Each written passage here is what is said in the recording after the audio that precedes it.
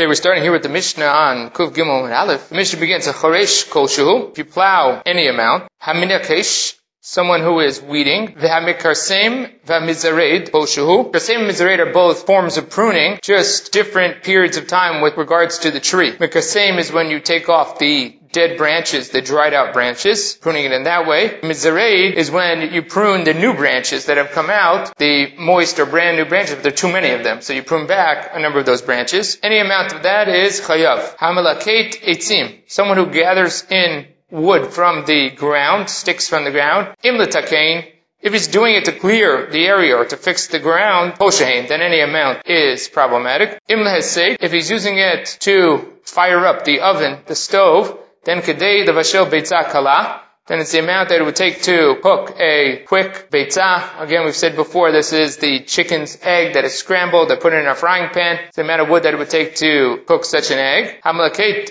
asavim, someone who is collecting grass, greenery of some sort. Imletakein, again, if he's doing it to clear the area, then it's koshu. Imle behema, if he's using it for feed for an animal, it's malo pi agdi, and the amount that would fit into the mouth of a gdi.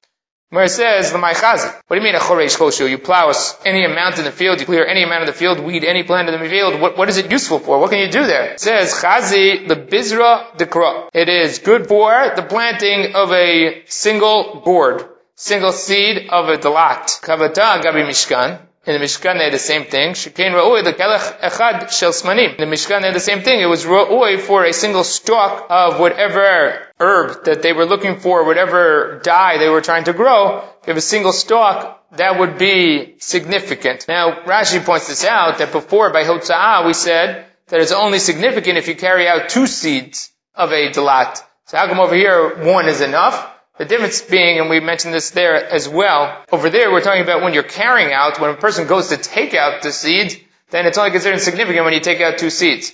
But first of all, once something's grown for sure, and even when you're planting, if you plant a single seed, then that is significant enough that we would consider you to be culpable in these cases, even though nobody would take out just 1 seed. But if you already did it, and you planted 1 seed, that is already significant in this context. So, Tan Rabbanan, Tolesh Ushin, someone who is picking endives, V'mizared Zradim, or they are pruning off the small branches, Imla Achila, if they're doing it for eating purposes. So here by Zradim, before we said they were the new branches, the small branches that are edible, so that's why they're picking them off to eat. Then Grugogeret, then they are the size of a fig size. Imle behema, if it's for an animal, kplo pi agdi, then it's the amount that fills the mouth of a gdi. And over here again, Tosafot says that it has to be, then when it's for the behema, that it's not ra'ui li adam. So if it's ra'ui li adam, we'd go with the smaller shear of grogeret, not the amount that fills the mouth of the gdi, of the goat or the kid, because why should you defer or default to the larger shiyum? Imle hesek, if it's for firing up the stove, kedei levashel beitzah kala, then the amount that it would take to cook a quick cooking egg, a light egg, which is the chicken's egg, scrambled in a frying pan. Im li apotet akarkav, he's doing it to clear off the land or make it nice, kosher, then any amount, just like our Mishnah says. Where it says, ato kuhu lo li apotet akarka ninu. In all these instances, when you do any of these avodot, you end up benefiting the land, meaning that you make it look nice, you're doing something that's beneficial to whatever's growing there or to the land that's there. Rabbi Rav Yosef, talking about in public property or an area where it makes no difference. People don't plant there anyway. Abayamar, let us say it's even in a field that is not of public property or not where people plant. We could go into Lomitaving. He's not doing it intentionally. It's an unintended consequence of what he's doing. That he is doing any of these activities. The unintended consequence is that it also beautifies the land. It makes it nicer. It says, Moder Rabbi Shimon. Rabbi Shimon was of the opinion, Davar she'einu mitkavein in Shabbat is mutar. So that's the opinion we're clearly relying on here. But he says, pasuk reishe v'lo yamut, that if you pop off the head of the chicken and it's not going to die, of course it's going to die. This is not just an unintentional consequence. This is a inevitable consequence. And since it's an inevitable consequence, therefore you're going to be chayav, because there is no such thing as davar she'einu mitkavein when you have pasuk reishe. Where it says, lo tzricha, he's doing it in his friend's field. So when he does it in his friend's field, then yes, he's the beneficiary of his action, but the inevitable consequence or the unintentional consequences happening in his friend's field where it's not benefiting him, where it's doing nothing to benefit him, and therefore we don't worry about the pasuk Reisha. Rashi over here says something, it's an important statement that he makes. He says, well, says he doesn't really care about it. Now the problem with that is, that would imply that all you have to have in order for pasuk Reisha not to be a problem, you would have to just be lo ichpat, as long as you just don't care about the outcome. It's only when you want the outcome or you're positive on the outcome would it be a problem. But if you're indifferent about the outcome, according to Rashi here, sounds like that you would be fine, mutar, wouldn't be a problem with pasuk Reisha. Now he sounds like that way from the Gemara, because it says ba'ar dechavre, which would sound like what Rashi is saying over here. The problem is that if you go back to Rashi and Ayin Hey Amud Aleph, over there when the Gemara talks about pasuk Reisha, that was the last time we spoke about it, there Rashi says, lo ichpat lei is the classic case of pasuk Reisha. The only time it's not considered pasuk Reisha is when it's lo nechale, when you don't want the outcome. That's over there when he was potseya to get the blood out for the techelet. So over there Rashi says you don't want the outcome, don't want it to die, because as long as it's live, it's better for you. So there, because you don't want the outcome, then it's okay. But if you're indifferent about it, then you would be chayav. Rashi over there says lo ichbat lei is chayav, is pasuk Reisha. Over here he says that it's not considered to be pasuk Reisha. So it's a steer in Rashi. You can see Rabbi Akiva Eiger points it out, but it makes a big difference in how you view pasuk Reisha to lo nechale. Tosafot brings over here the famous shita of the Aruch. The famous shita of the Aruch is that by pasuk Reisha lo nechale, it's mutar legamrei. If you do something that is an inevitable consequence, if it's not what you want, and you don't really need the outcome, and you're not interested in the outcome, and it actually might even be detrimental, then it's mutar legamrei, according to the Aruch. The best examples, he has a couple of examples, Ar Gemara is one of them, that here, when you do it in your friend's yard, the pasuk Reisha, you don't care about the outcome, you really don't even want the outcome of fixing up his land, you simply want the items that you're taking. And therefore it's mutar legamrei over here. The other two places that are strong support for the position of the Aruch is a Gemara in Zvachim. Gemara in Zvachim talks about sprinkling on the Mizbeach. And the problem with sprinkling on the Mizbeach is that it's michabeh. It blows out the coals that are on the Mizbeach. So there the Gemara says that the reason that it's okay over here of sprinkling on the Mizbeach, the Yayin, even though it's going to extinguish some of the coals, is because this is the position of Rabbi Shimon. Gemara does not address the issue of, it's a pasuk Reisha. That's something that's going to inevitably happen. That's what all the Rishonim deal with. The Rashi over there says,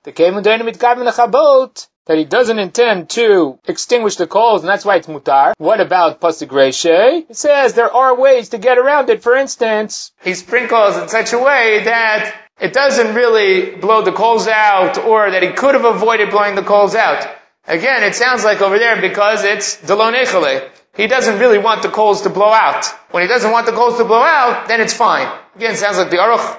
The most important proof to the Aruch is the Gemara in Sukkah. Gemara in Sukkah says that if you pick berries off your hadassim on Yom Tov, then it's problematic because you are metaking kli. You're making the hadas useful or able to be used on Yom Tov itself. Until now, the hadas was not kosher to put in the lulav because it had more berries than leaves. You pick off the berries, now it is able to be used. The Gemara says, isn't that pasuk Reisha? Isn't that a classic case of pasuk Reisha? And the Gemara says, the yeshlo sheshana acharita.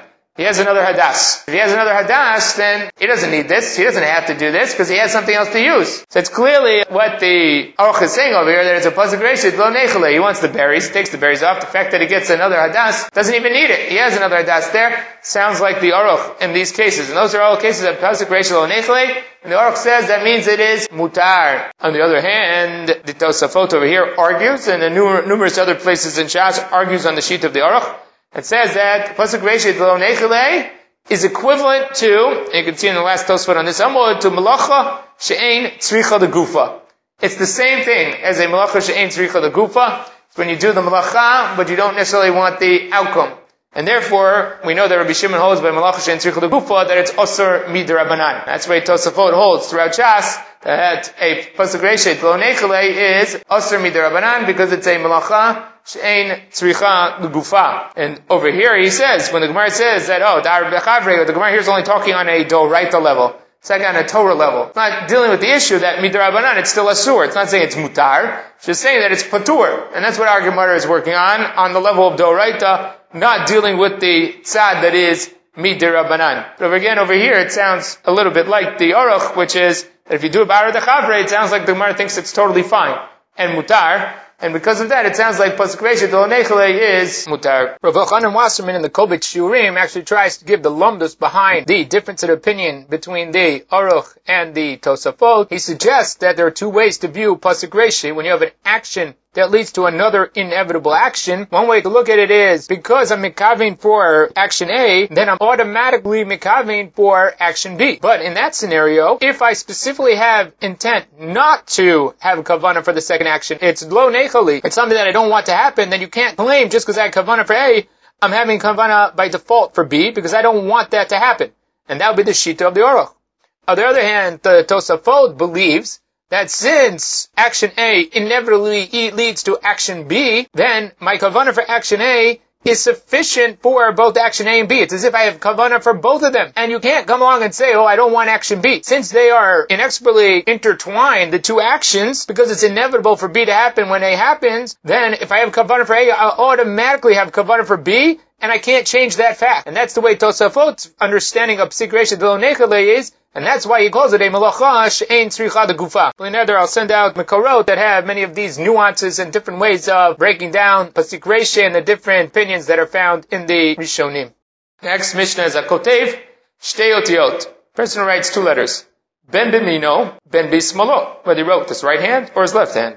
Ben mishem echad, ben mishtei shemot. Whether it's from one type, Rashi says, which is the same letter. They're both the same letter. Ben mishtei shemot, whether they are two different letters.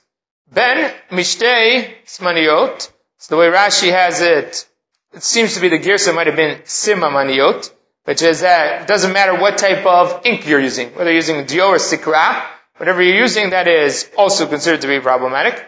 Bichol lashon, no matter what language you write in, if you write two letters, then you are chayav. All of these cases are problematic in terms of writing. Amar Rabbi Yossi lo chayvu shtei otiot al mishum roshim. Problem with otiot is not the writing of the letters, but what they represent, or the symbol that underlies them. And therefore, you can replicate this even without writing actual letters. If you simply make markings. If you make markings on the korot, for instance, you're putting things together, you're marking something, so that when you dismantle it, you're going to put it back together. So you mark a little scratch here and a scratch here so they match up. That will also be problematic on Shabbat. And Roshim is the problem, and Otiot are just a derivative of Roshim. Shikach kotvim al karshei Mishkan. That's how they did on the boards of Mishkan. They did Ezu ben Zugo, to know which one matched up with the other one. That the Gemara says in other places that the boards that were on the north were always on the north, those on the south were always on the south, and those on the west were always on the west, because they wanted to maintain their relative importance or closeness to the Kodesh HaKodashim. So since they always had to be in the same place, even though technically the boards were all exactly the same and should have been interchangeable, since they wanted to maintain their location, they were Roshem. They marked on them. They put markings on them, whether it was one line, two lines. They made some mark to show that they matched up, and that's how they knew to put the boards together. And that's what Rabbi Yossi says you are chayav for in even writing two letters. Amar Rabbi Yehuda, matzinu shem katan mishem gadol. It says we find a smaller name out of a bigger name. This we quoted earlier in the Gemara, which is Shem Mishimon. You can have Shem that is a small name that is brought out of Shimon or Shmuel. Noach minachor, Dan midaniel, Gad migadiel. So even though you had intended to write the much longer word, and that was your intent when you started, nevertheless, after two letters, since you've completed something that is a name, that is a word, you are chayav, even if you stop then and you haven't carried out your full intent. We saw this earlier in the Gemara, because the only way to get to Shimon or Shmuel is to go through Shem. Shem is a necessary step in getting there, and therefore you did carry out what you intended. You didn't get to the final stage, but you carried enough to be chayav in a malacha. That's the way Rashi reads the Mishnah. The chiddush is that we know that Shabbat is dependent on Melechet Machshevet, that whatever your intent is the most important part here, that you have to carry out what your intent was. And if your intent is to write the larger word, we would have thought maybe until you write the larger word, you would not be chayav. What the Mishnah or the chiddush is that despite that fact that you really intend for the much larger word, once you've completed the smaller word, you're still chayav, because that's part and parcel of your intent. Right, but that's the latter. Rabbi Yehuda says the two letters is a word. He says Shem Mishmuel, Noach minachor, and Dan midaniel. The examples he gives are all words that are readable or real without getting to the full word. It has to be something that's readable and makes sense somewhere else, that is a word somewhere else. Right? But it's a difference. This is Rabbi Yehuda. We're going to see in the Gemara. There's different opinions here in the Gemara about whether Aleph Aleph works or not. It's exactly one of the differences that's going to come out. Right? The Rambam here, the Rambam Pirush Mishnayot, has an unusual shita and somewhat difficult shita in this Mishnah. The first thing he says by Simaniot, instead of having what we have, I told you the Girsa might be Simamaniot, he has Simaniot, from the word Siman. And the Rambam says that word means that if you write Aleph, and Aleph there represents the word Echad, then that would be considered or classified as if you wrote 2 letters. Because since the letter represents something much bigger, it's as if you wrote the 2 letters. So if, like today where you write Aleph apostrophe on top, that would be a violation of writing 2 letters because the Aleph represents Echad. Or Bet. Same thing like that. Other letters where they represent more than what they are there for. In those instances, you'd be chayav for shtei otiot. So that's one interesting thing that the Rambam says. It says, Simaniotu lashon rabim shel siman ve'im simanim. That's what it means. That if you write Aleph, shirel achad, Bet, shirel shnayim, that is considered as if you wrote 2 letters. Then, he also has an unusual opinion in the rest here, which is Rabbi Yossi Omer, ki kotev shtei otiot, when you write 2 letters, Enu chayav mishum kotev. You write 2 letters, it's not because you wrote, al mishum ro shem, because you scrawled, you scribbled, you marked. V'roshem etzleinu me'avot melachot kevin sheyav mishkan. As Rabbi Yossi explains, Roshem is one of the avot melachot, because he is marking on the boards in the Mishkan to keep the boards together. V'kevin shekain, Moshe Marno misha katav b'keresh echad yud aleph, ve'im shtei otiot, v'kacha ad yutet, chayav mishum roshem. If you write the 2 letters on the boards, they say this is the 11th board, the 12th board, Yud Aleph, Yud Bet, you'll be chayav, not because of Kotev, but rather because of Roshem, of marking. Then for Haomer, Mishum Roshem, Moneh Roshem, Avot Machot, It Chayev Shtayim. What happens now? And this is what the Rambam says, which is somewhat difficult, which is, Kiladat Omer Mishum Kotev, It Chayev Al Bet Otiot. Person who says that the reason that the Av Malacha that you're violating here is when you write 2 letters is kotev. Kishgatav tiva b'Shabbat b'shogeg. If you write on Shabbat by accident, and then you write 2 letters afterwards in one forgetting, then enu chayav ela chatat achat. V'ishi malacha achat. It's 1 malacha. Kotev. That's all you've done. V'omer mishum roshem. The person who says it's because of marking moneh roshem avot malachot it chayev shtayim. In that case, you'll be chayav shtayim. When you write in addition to the writing that you did before, you write an additional 2 letters, then he says you'll be chayav shtayim. And that's a little bit difficult because what he's suggesting here is that you'll be chayav for roshem and you're going to be chayav for kotev, what it seems like. But that's a todah b'makom ma'av, which is not so clear. So this Rambam is a very difficult Rambam in the Pirush Mishnayot, but he seems to indicate that when Rabbi Yossi says it's mishum roshem, it doesn't simply mean that Rabbi Yossi, in addition to kotev, says you're chayav for roshem. He says that kotev is Roshem. And therefore, any type of Ktiva is really a subset of Roshem. And the Roshem is the Av Melacha in the Mishkan. The difficulty with that type of conclusion is that the Rambam just said that if a person does some sort of Malacha that is considered to be Roshem, and then writes 2 otiyot afterwards that they are Chayav Shtayim, which would indicate that both Tiva and Bishima are considered to be Avot Malachot and separate Avot Malachot. Because if Tiva is a subset of Roshem, then if you're in violation of Roshem, which is the Av, and then in violation of Tiva, which is the Tolada, we know from before in the Gemara that we're not Michayev the Tolada, but Makom Ha'av. And that's the difficulty with this Rambam.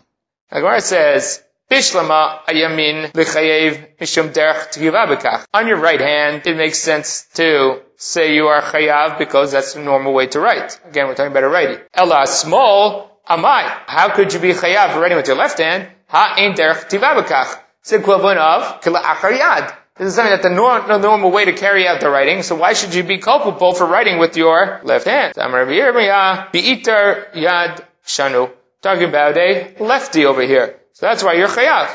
Mar says,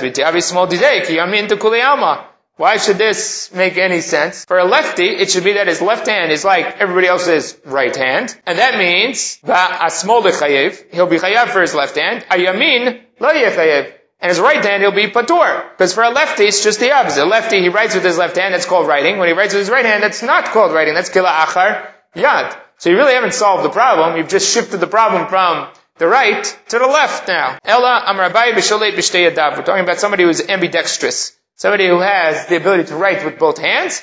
And that's why in the Mishnah you are chayav. Because this person is ambidextrous, therefore he's chayav both on his right and on his left hand. Implying that if he wasn't ambidextrous, for your right hand, you would be chayav for ktiva, if you wrote with it. With your left hand, it would be kalach hayad, unless you hold like Rabbi Yossi, as the Rambam says, because then you'd be roshem. Even with your left hand, you could be roshem, and then you would be chayav for that, and the reverse would be true for a left-handed person. The left hand would be considered writing, and the right hand would be considered roshem. Gemara says, Rav Yaakov Breder by Yaakov. So Rav Yaakov, the son of the daughter of Yaakov, which means that his grandfather's name was Yaakov, similar to what they do with Bat Shmuel, that the grandchildren of Shmuel are named after his daughters through the mother and not through the father, because the father had some questionable lineage. He was a non-Jew who converted, and they were conceived before they had converted, so therefore they left out the father. Same thing over here. It seems like they left out the father's name because it was somebody who was not necessarily worthy to be mentioned over here. So Amar Hamani Rabbi Yossi, who's the author of this position? It's Rabbi Yossi. The Amar Lo Chayivu Shtei Otiot El Mishum Roshim. That he is the one who says that you're chayav mishum roshem. So this is what I just said before, that when you're chayav for your right and your left hand, one of them is called ktiva, the other one's called roshem. It says one who writes with their right hand for a righty, that is considered to be writing. Someone who writes with their left hand is considered to be roshem. That he's marking, he's not really writing because you don't have the dexterity to do such writing with your left hand. Who's the one who's mechayev mishum roshem? That is Rabbi Yossi. So what they're suggesting now is that the author of that position in the Mishnah says you're chayav on left and right. It's not meant anybody, but it's talking because of Roshim. One on your right hand because of Kotev, your left hand because of Roshim. The Gemara says that doesn't make so much sense because Abed the Sefer Rabbi Yossi. Later in the Mishnah it says Rabbi Yossi Omer, implying that until this point it was not Rabbi Yossi who was speaking. If Misefer Rabbi Yossi, Reishalav Rabbi Yossi. It says, and like in many other places, Kula Rabbi Yossi. The entire thing is Rabbi Yossi. Yes, they brought up his name later, but he's also the author of the first position. So this is another solution to the problem. Again, we had one solution to the problem is to say that we're talking about somebody who's ambidextrous. The second solution to the problem is to say this is Rabbi Yossi, and the hand that you do not write with is the equivalent of Roshem, and that's why you'd be chayav in the Reisha of the Mishnah. So I'm Rabbi Yehuda Matzino. So this is Rabbi Yehuda, and the Mishnah says we find these shorter names out of the bigger names. So Ella Rabbi Yehuda Shtei Otiot Vein Shnei Shemot Hu Demechayev. What you had asked, Ira, from Rabbi Yehuda it sounds like that two letters that are two different letters, then you're chayav. Shtei Otiot Shem Shem Echad. If you have two letters that are identical, Aleph Aleph Bet Bet, Lo Mechayev. He would not be Mechayev in that case. V'atanya. Is that really true of Rabbi Yehuda's position? It says Vasachat, that you do one of the Avirot. Again, this is by the Korban Chatat. It's found in the beginning of Vayikra. It says there, if you do one Asachat Mikol Mitzvot, it said you do one of these mitzvot. So he's focusing here on the Achat. Yachol Chichtov Kol Hashem. You would think until you write the entire name. Until you weave the entire piece of clothing. Until you finish making the entire sieve or sifter. So that you do some of one. So what is imeachat? If I would think some of one, I would think maybe you write one letter, that's enough. You only wove one string. If you only did one weave through on the sieve or the sifter. Again, if you think about when you were a kid, you pulled apart the lulav leaves and you wove them together to make into a mat. So you lay out all of the horizontal ones and then you start to weave it. So you take one vertical one and you weave it up, down, up, down. That's called bayit achad. When you weave the second one, which is the reverse of the first one that you put through, that's called shnei batim, and then it actually holds in place. If you remember from that, once you put the second one through, which is opposite the first one going up, down, down, the other one will go down, up, that holds it in place. That's called shnei batei nirim. It's the same thing as weaving, it's just because it's done with the nafa, with the sifter, they call it batei nirim. So here, they call them batim. So now, what we are suggesting over here is that you need the whole thing. Now the Gemara says, well, it says me'achat, me means a derivative of. So a derivative of sounds like maybe the minimum would be enough. And the Gemara says, no. Talmud Omar, Pasuk says, achat, has to be a whole. So how do we get something that's a derivative of a whole, but still a whole? HaKetzad enu chayav ad sheyichtov shem katan mishem gadol. You have to write a small name out of a big name. Shem mishimon umishmuel. The examples that we saw in the Mishnah. Shem out of Shimon or Shmuel. Noach minachor. Dan midaniel. Gad migadiel. Problem is, Rabbi Yehuda Omer, afilu lo katav ela shtei otiot vehem shem achad. If he wrote two letters, and they're the same letters, chayav. Kagon. Shesh, tat, rar, gag, chach. So he says, unlike what he says in the Mishnah, any two letters that seem identical are fine. Well, his words, his examples are words of Right, so that's interesting. Very good. So all of these ones that he picked here seem to be that they are words. And as Rashi points out, v'hein mitevot gdolot. And not only are they are words from bigger words. But the problem the Gemara had was in the Mishnah, they didn't bring these as examples. So you could have brought Sheish Batzar. So why didn't you bring that as an example of Sheish Mishesh Batzar? That you could have had in the Mishnah. And the fact that it didn't bring that example seems to indicate that Rabbi Yehuda thinks that two letters of the exact same type do not work, even if they are a word. Yet over here, when we quote the Braita, it seems like Rabbi Yehuda is explicitly saying that two letters that construct a word is enough, even if they are the same letter. Now the Braita continues, we're only going to get back to the answer in a little bit, because it's going to bring all the opinions of the Tanaim. Like we saw in the Mishnah, there are multiple deyot here. You're not chayav for writing. You're chayav for marking, not for writing. Like you said in our Mishnah, that they used to mark the boards to know which one belonged to the other one. Someone who marked a single line across two boards. Or two markings on a single board. Then you are chayav according to Rabbi Yossi, because that's all you need. You need a marking that gives identification. Either across two boards you pick a single mark, because then there's a mark on each board.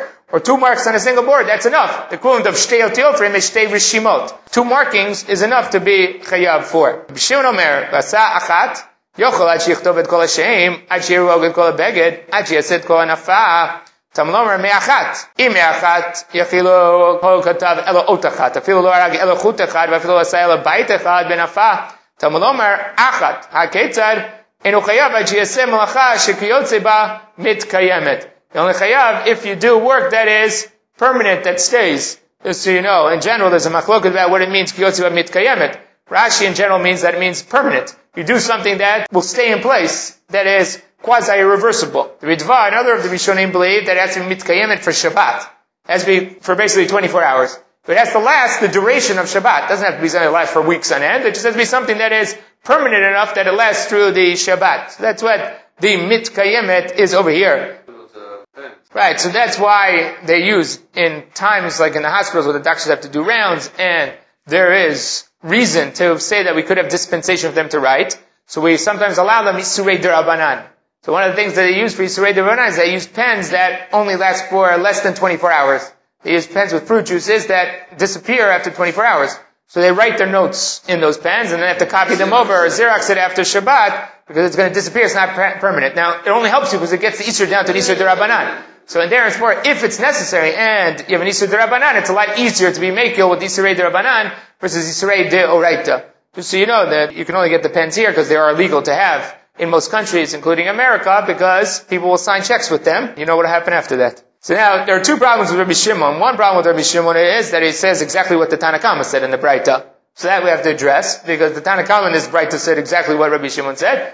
And the second thing is, it sounds like Rabbi Shimon is saying somewhat equivalent to what Rabbi Yehuda said in our Mishnah about the Shem Katan mi Shem Gadol. Right, so now, the Gemara says, Rabbi Yossi Omer, Vasa Achat, Vasa Heina.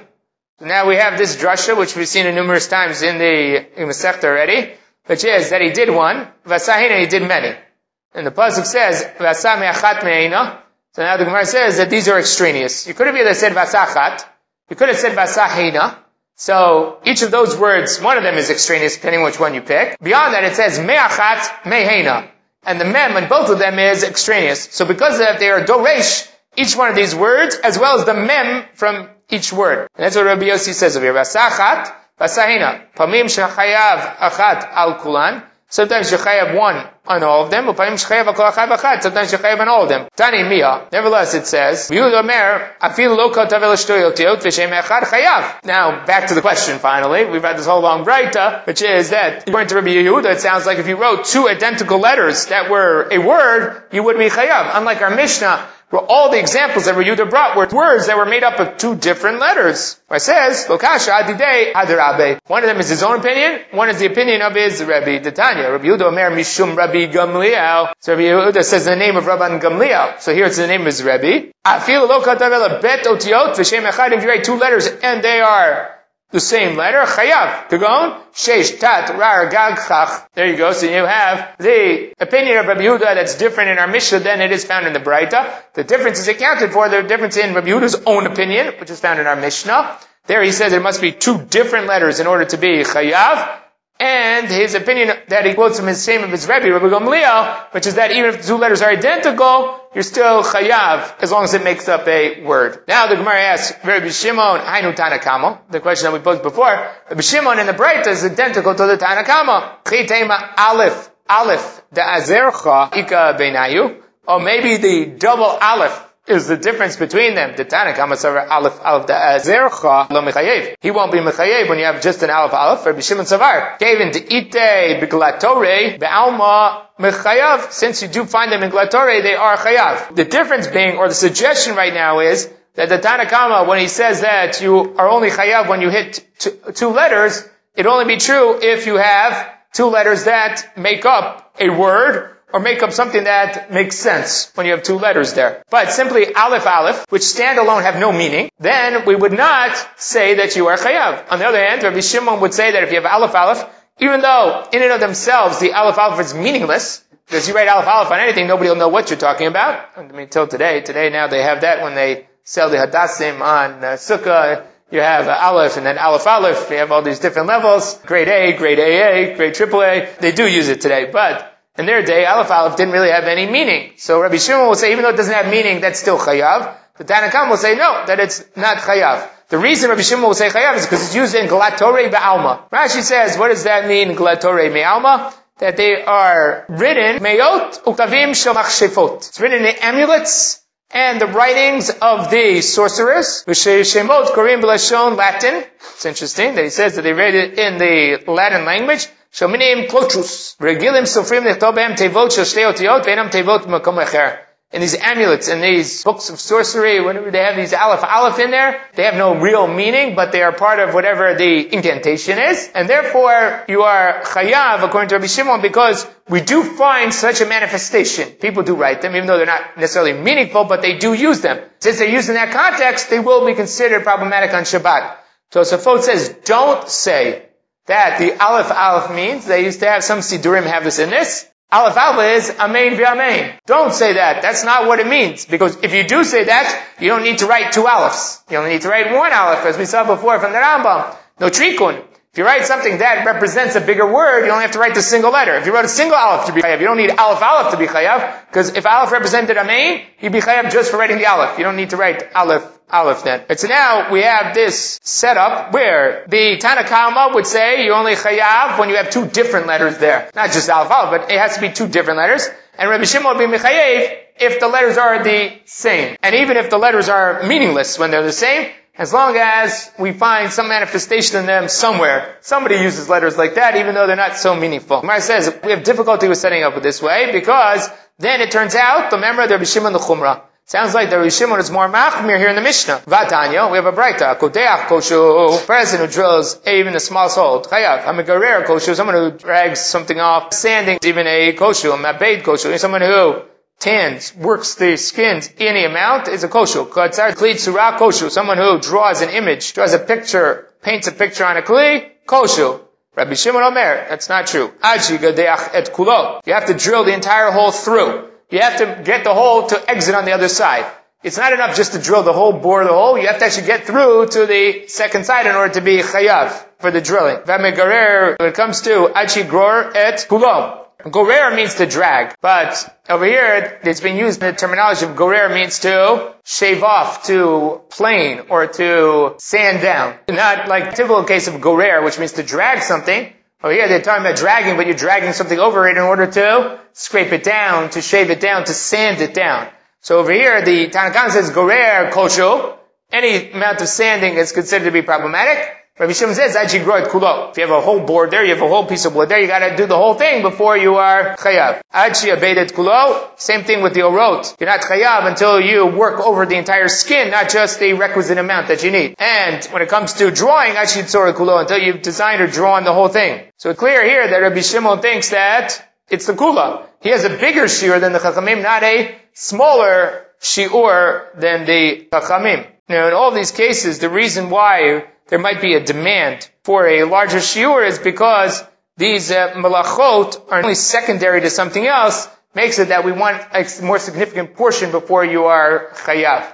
These are totally different melachot. Right, the only reason I think the Gemara brings it down is because Kodeach. Kodeach is the first Mishnah in our parak, and a Kotev is the next Mishnah in the parak. So the Gemara's assumption is that Rabbi Shimon being machmir in the first Mishnah in the parak would also roll over to the second Mishnah in the parak, and that just like in the Bright, the Rabbi Shimon requires you to do the entire melacha and does not suffice with a portion of the melacha, the same should be true here by Ktiva, that we're not going to suffice with a portion of the writing. If you intended to write the whole thing, then you need to write the whole thing in order to be chayav. And therefore, we would assume that Rabbi Shimon is the kula and not the chumrah. You're right, you could differentiate, you could say that they're different. The Gemara assumes that if Rabbi Shimon is the kula in the first Mishnah, he's going to be kula throughout all of these items over here. So the Gemara says, okay, if that's the case, then we can't have Rabbi Shimon be the chumrah over here. So what are we going to do? Ela Rabbi Shimon ha'atal shmiinan. What's the difference between Rabbi Shimon and the Tanna Kamma? He's going to teach us this. Ach shichtov et Hashem kulo, until he writes the entire name. You're only chayav until you write the whole name, not just the two letters, but the whole name. Can you really say that in Rabbi Shimon's opinion? Vatanya, Rabbi Shimon Omer, Vasachat. Yochol ad shichtov et Hashem kulo. You would think you have to write the entire name. Tamalora me'achat. Then you only have to write a portion of the name. Teretz v'amei hachi. This is how you have to explain the difference. Yochol ad shichtov et pasuk kulo. You would think you're only chayav until you write the whole pasuk out. Tamalomar me'achat. A portion of it. You only have to write a word from there, not the entire pasuk. Why would I? That's what Tosfot asks, because by Arig, by the other things, Rabbi Shimon doesn't say that you have to do the whole baguette. Nobody suggests that you have to weave a whole baguette. And nobody says that you have to buy a basket, you have to do the whole basket before you're chayav. How come over here he makes a demand that you do all of them? So that's what Tosfot said, that's what I mentioned before. It says, the Barig said davar chadash. By weaving, when you're making something totally new, then you just need a small amount. Aval ibud, sheno tikuna or ba'alma, b'chein gorer, v'tzar tzura, Rabbi Shimon actually token et kulo. So when you're doing something that's not brand new, not creating something, then you need to do a little more. If you're creating something from scratch, then we would say to you, okay, you have to do less of a significant act in order to be chayav. You need a more significant act when you're doing something on top of something that already exists. A skin, you're being ma'abed, a kli, that you're being mitzayer on it. So you're adding, it's additive. When it's additive, you have to do something more complete versus when you're creating the kli or you're doing something from nothing. Again, the Tanna Kamma will say when you write the two letters that are a shame, that makes sense, and they're two different letters. Rabbi Shimon will demand that you write the entire word, and that's the difference between their opinions. Now, Rabbi Yossi Omer, now they're repeating what we saw from Rabbi Yossi in the Mishnah, Vasachat, Vasahena. Pamim shechayav achat o kulam, pamim shechayav al kol achat v'achat. Sometimes you chayav one on all, sometimes you chayav on each one of them. I'm Rabbi Yossi, Rabbi China, my time with Rabbi Yossi. What's the reasoning behind Rabbi Yossi's opinion? It says achat me'achat, heina me'heina. That's what I explained before, that the pasuk has vasa me'achat me'heina is extraneous. It's unnecessary in the pasuk. Could have either said vasa heina or asachat. The fact that it wrote both words already makes them extraneous. In addition to that, you have a mem that is extraneous in each of the words, which is me'achat and me'heina. So therefore, you're going to come up with 4 drashot now. 4 separate drashot, one about achat, one about heina, one about me'achat, and one about me'heina. So now the Gemara says, achat shehi heina, ve'heina shehi achat. Achat Shimon. Achat, a whole word is Shimon. Me'achat is Shem mi Shimon, the smaller word out of the bigger word. Heina, avot. Heina is the avot malachot, the primary malachot. Me'heina are the derivatives of the avot, which are the toladot. Achat shehi heina. Sometimes you have one violation that results in many. That is Adon Shabbat, v'shigigat milachot. He knows it's Shabbat, but he forgot that these milachot are asurot. And we know from before that you can then be culpable for 39 separate chataot, because each malacha stands independently, each av stands independently. So if he knows it's Shabbat, but he forgot about all the malachot, he's going to end up, even for one violation of Shabbat, meaning that he only had one chilul Shabbat, in one helam. He forgot once, and then he does all these malachot, he's going to be chayav 39 chataot, even though there's only one chilul Shabbat over here. On the other hand, heina shiachat, sometimes you have multiple violations that end up only with one korban, which is shigigat Shabbat, v'zadom malachot. He knows that the malachot are asurot, but he forgot that it was Shabbat. Here, the forgetting of the problem was the Shabbat that he forgot, not the milachot. And over here, there's only one forgetting. There's one shukha, which is that he forgot it was Shabbat, and therefore he's only chayav one korban, despite the fact that there are multiple violations over here. And that's the limud that he gets from Achat Heina, Heina Achat, and Me'achat, and Me'heina. Those are the 4 drashot that Rabbi Yossi has from the Pasuk. So in summary, for all the opinions of the Tanaim that we've seen so far, we work from a Mishnah and then into the Braita. The Tanna Kama of our Mishnah says that any 2 letters that are written, even if they have no meaning, are considered to be problematic, and you are chayav on Shabbat. That is because he says, ben mishem echad, ben mishtei shemot. Whether they're one type of letter, whether they're 2 letters, makes no demand that the letters make any sense. And then Rabbi Yossi is even more machmir. He says not only is it 2 letters, but even 2 rishimot. Any markings are considered to be problematic on Shabbat. So the Tanna Kama and Rabbi Yossi are the most machmir. Then we have the opinion of Rabbi Yehuda, which is actually identical to the position of the Tanna Kama of the Braita. And their opinion is that only when it's 2 letters that come from a bigger name that makes sense that you are chayav. And that is Shem Mishimon Noach Minachor. And that's only when the 2 letters are different. On the other hand, Rabbi Yehuda, in the name of his Rebbe, Rabban Gamliel, says that even 2 letters that make up a word, they make sense when they're read together. Even though they're the same letter, you're also chayav, like the sas and the chach and the gag.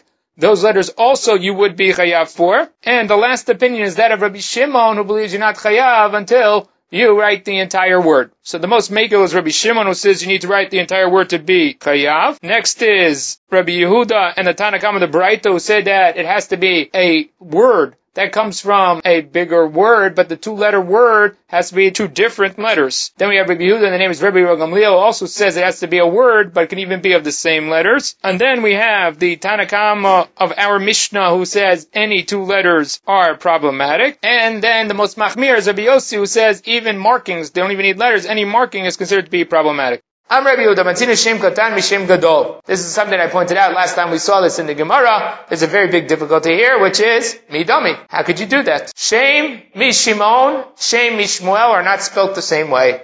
Yes, they are spelled Shin Mem, but Shem is spelled Shim Mem Sofit, whereas Shimon and Shmuel are spelled Shim and then Mem Tucha. So how could you say that when I'm writing Shimon or I'm writing Shmuel, I ended up with Shem? How does that work? That can't be the case. You didn't end up with Shem. You ended up with a Shin Mem, but it's a Mem Tucha. It's not the way that Shem should be written. The same is true by Dan and Daniel. Daniel is with a Nun Tucha, and Dan is with a Nun Sofit. So how can you do that? Ask me, dummy. Mem de Shem Satum is a Mem Sofit. Mem de Shimon Patuach is open, which is a Mem Pshuta. Rav Chisda Zoto merit. What are you going to conclude from this? There's a simple conclusion from this, which is Satum Vaso Patuach Kasher. If you have a Mem Sofit, and you make it a Patuach, it would be kasher. It's not pusel the Sefer Torah, it's not pusel the word. If you wrote Shem, now it said with a Mem Sofit, you wrote a Mem Patuach, it would be fine. Meitave, is that really true? It says, Uchtavtam, Al Mizuzot Beitecho Bisharecha, and the Gemara Darshans that Uchtavtam is Tiva Tama. That has to be a whole Tiva. Now, Tiva Tama means that it should be a proper writing, you have to write all the words, all the letters, but not only that, you have to form the letters properly. The number 1 is Shlo Yichtov Alfin Einin, Einin Alfin. You shouldn't write an Aleph as an Ayin, or an Ayin as an Aleph. Over there, it's not something that you normally would mix up. The Ayin and the Aleph are not necessarily letters that you would mix up. They're not really formed exactly the same way. Rashi claims here, because they are read the same, or they have the same sound, people mix them up and write an Aleph and an Ayin. As opposed to the other examples here, where they are the same. You shouldn't write Betin Kafin and Kafin Betin. Kaf and Bet are very similar construction. The Kaf has rounded edges coming around. The Bet has squared out edges, plus the kickback at the bottom. But it's easy, and you see this is one of the problems of many Sefer Torah, that the Bet and the Chaf look very similar. They don't have a distinction between them. Now, Gamin Tzadin and Tzadin Gamin, you should mix up a Gimel and a Tzadi. There again, it's a little more difficult, but if you think of it this way, if you were to take a Gimel, and to flip it over 180 degrees, it would start to look like a tzadi. You have to really flip it over and invert it, it would look like a tzadi. Basically, they're a mirror image upside down of the other letter. So that's why there's maybe a mix-up between the gimel and the tzadi. Dalatin, Reshin, and Reshin Dalatin is another area where we do have a lot of problems. It's a mix-up between Dalit and Resh. Resh has a curved top, Dalit has a squared out top, and again, plus a little kickback. And so that's the difference between a Resh and a Dalit. Those can easily get mixed up. Hey and Chet and Hey, again, a difference between a Hey and a Chet is just a small open space. In the Hey, if you connected the line, then you would have a Chet. Vavin, Yudin, and Yudin, Vavin. Yud and Vav are easy. Vav is just a longer Yud. Therefore you could get those mixed up. And Zayin and Nunin Zayin. Zayin and Nun here we're talking about is Nun Sofit. A Zayin, if you keep drawing the Zayin down, will end up being a equivalent of a Nun Sofit.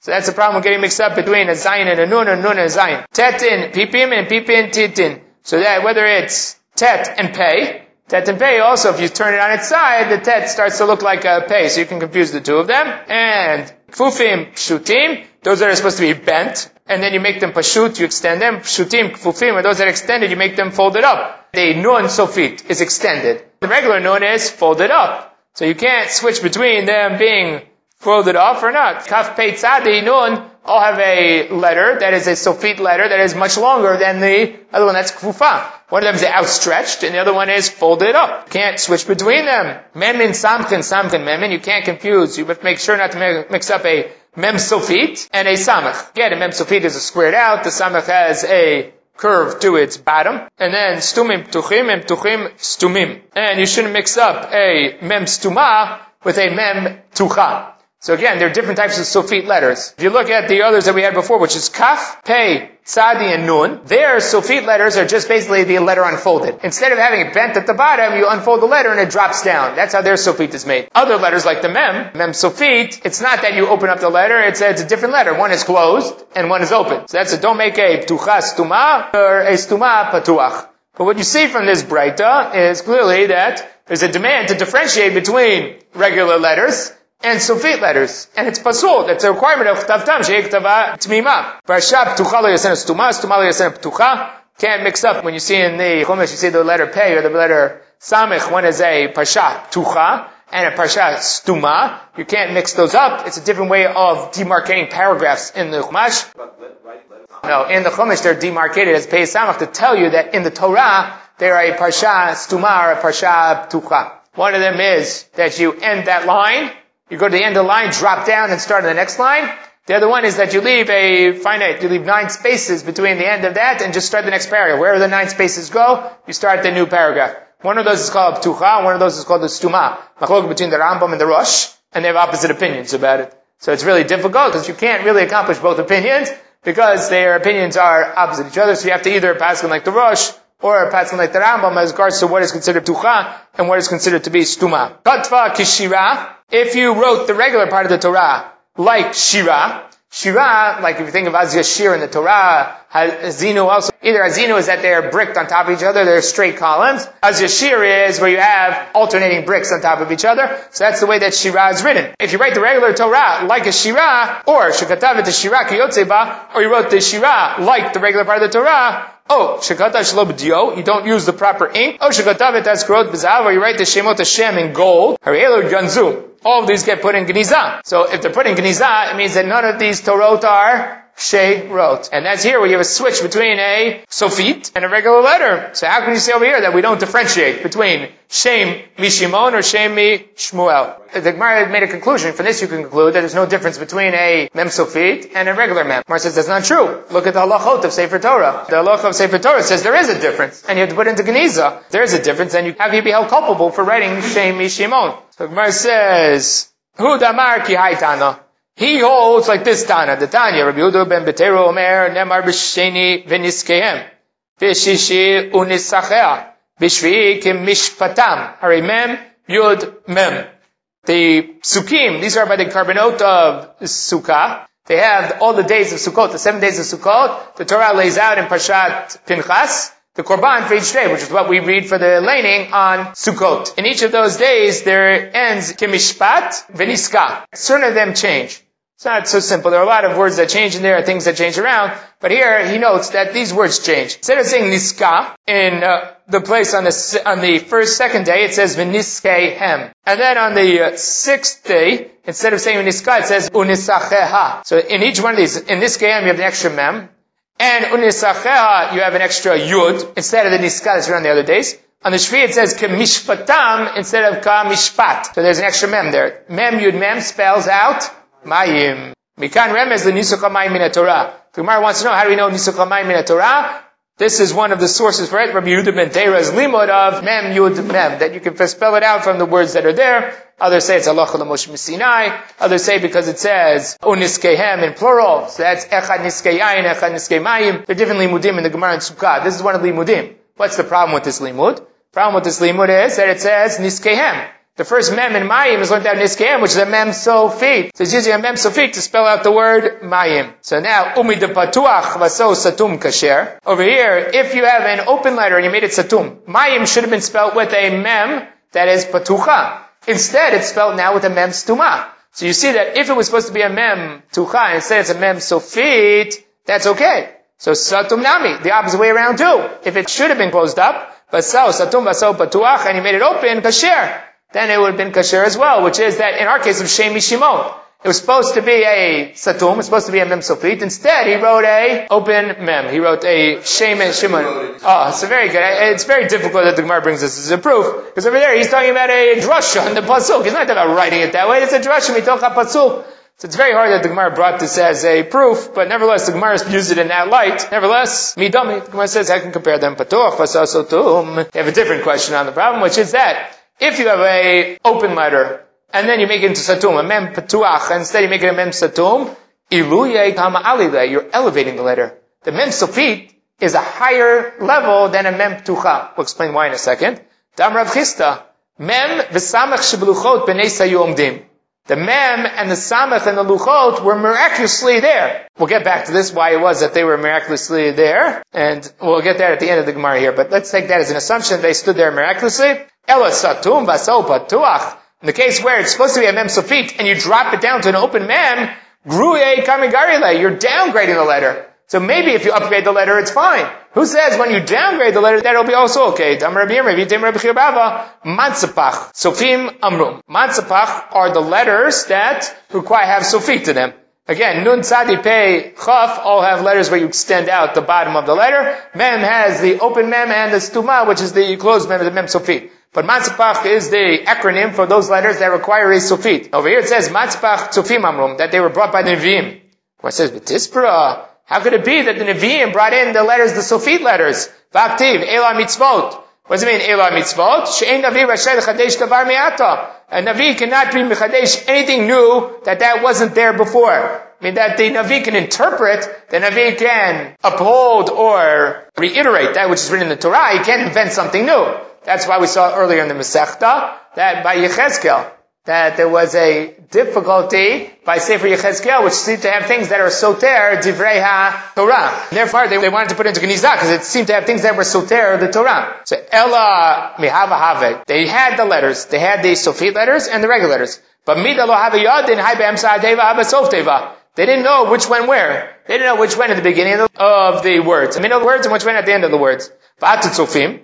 And the Nevi'im came, and takdinu. And that's what they set up. That the Sofits go at the end, and the Tuchot go in the middle of the words. That doesn't make sense. That's still a chiddush. That's still a change. Because if they didn't know until then they were writing Sifrei Torah, and they had to write them in some way. That means that the Navi is changing the way things were done until now. Ela, this is similar to other things that are written in the Gemara Megillah, Shachachum, v'chazru v'yisdum.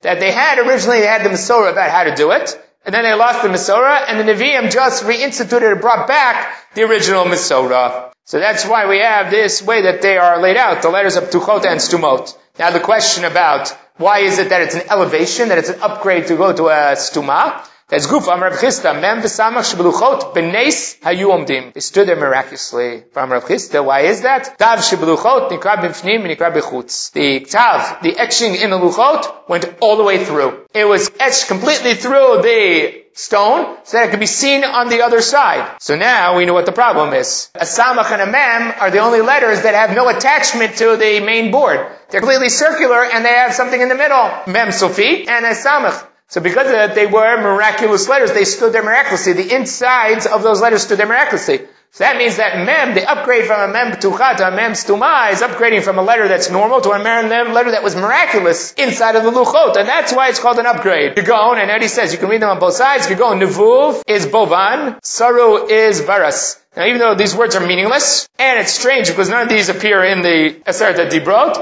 unless you buy these examples that if you look on one side, you would see samach reish vav. If you went to the other side, you'd be able to read it, right to left, it would read as Vav Reish Samech. They went all the way through, that's what it meant, they carved all the way through the Luchot. Another interesting thing that the Gemara does not bring down is that there is one instance in Tanakh where a Mem Stuma is used as the first letter of a word.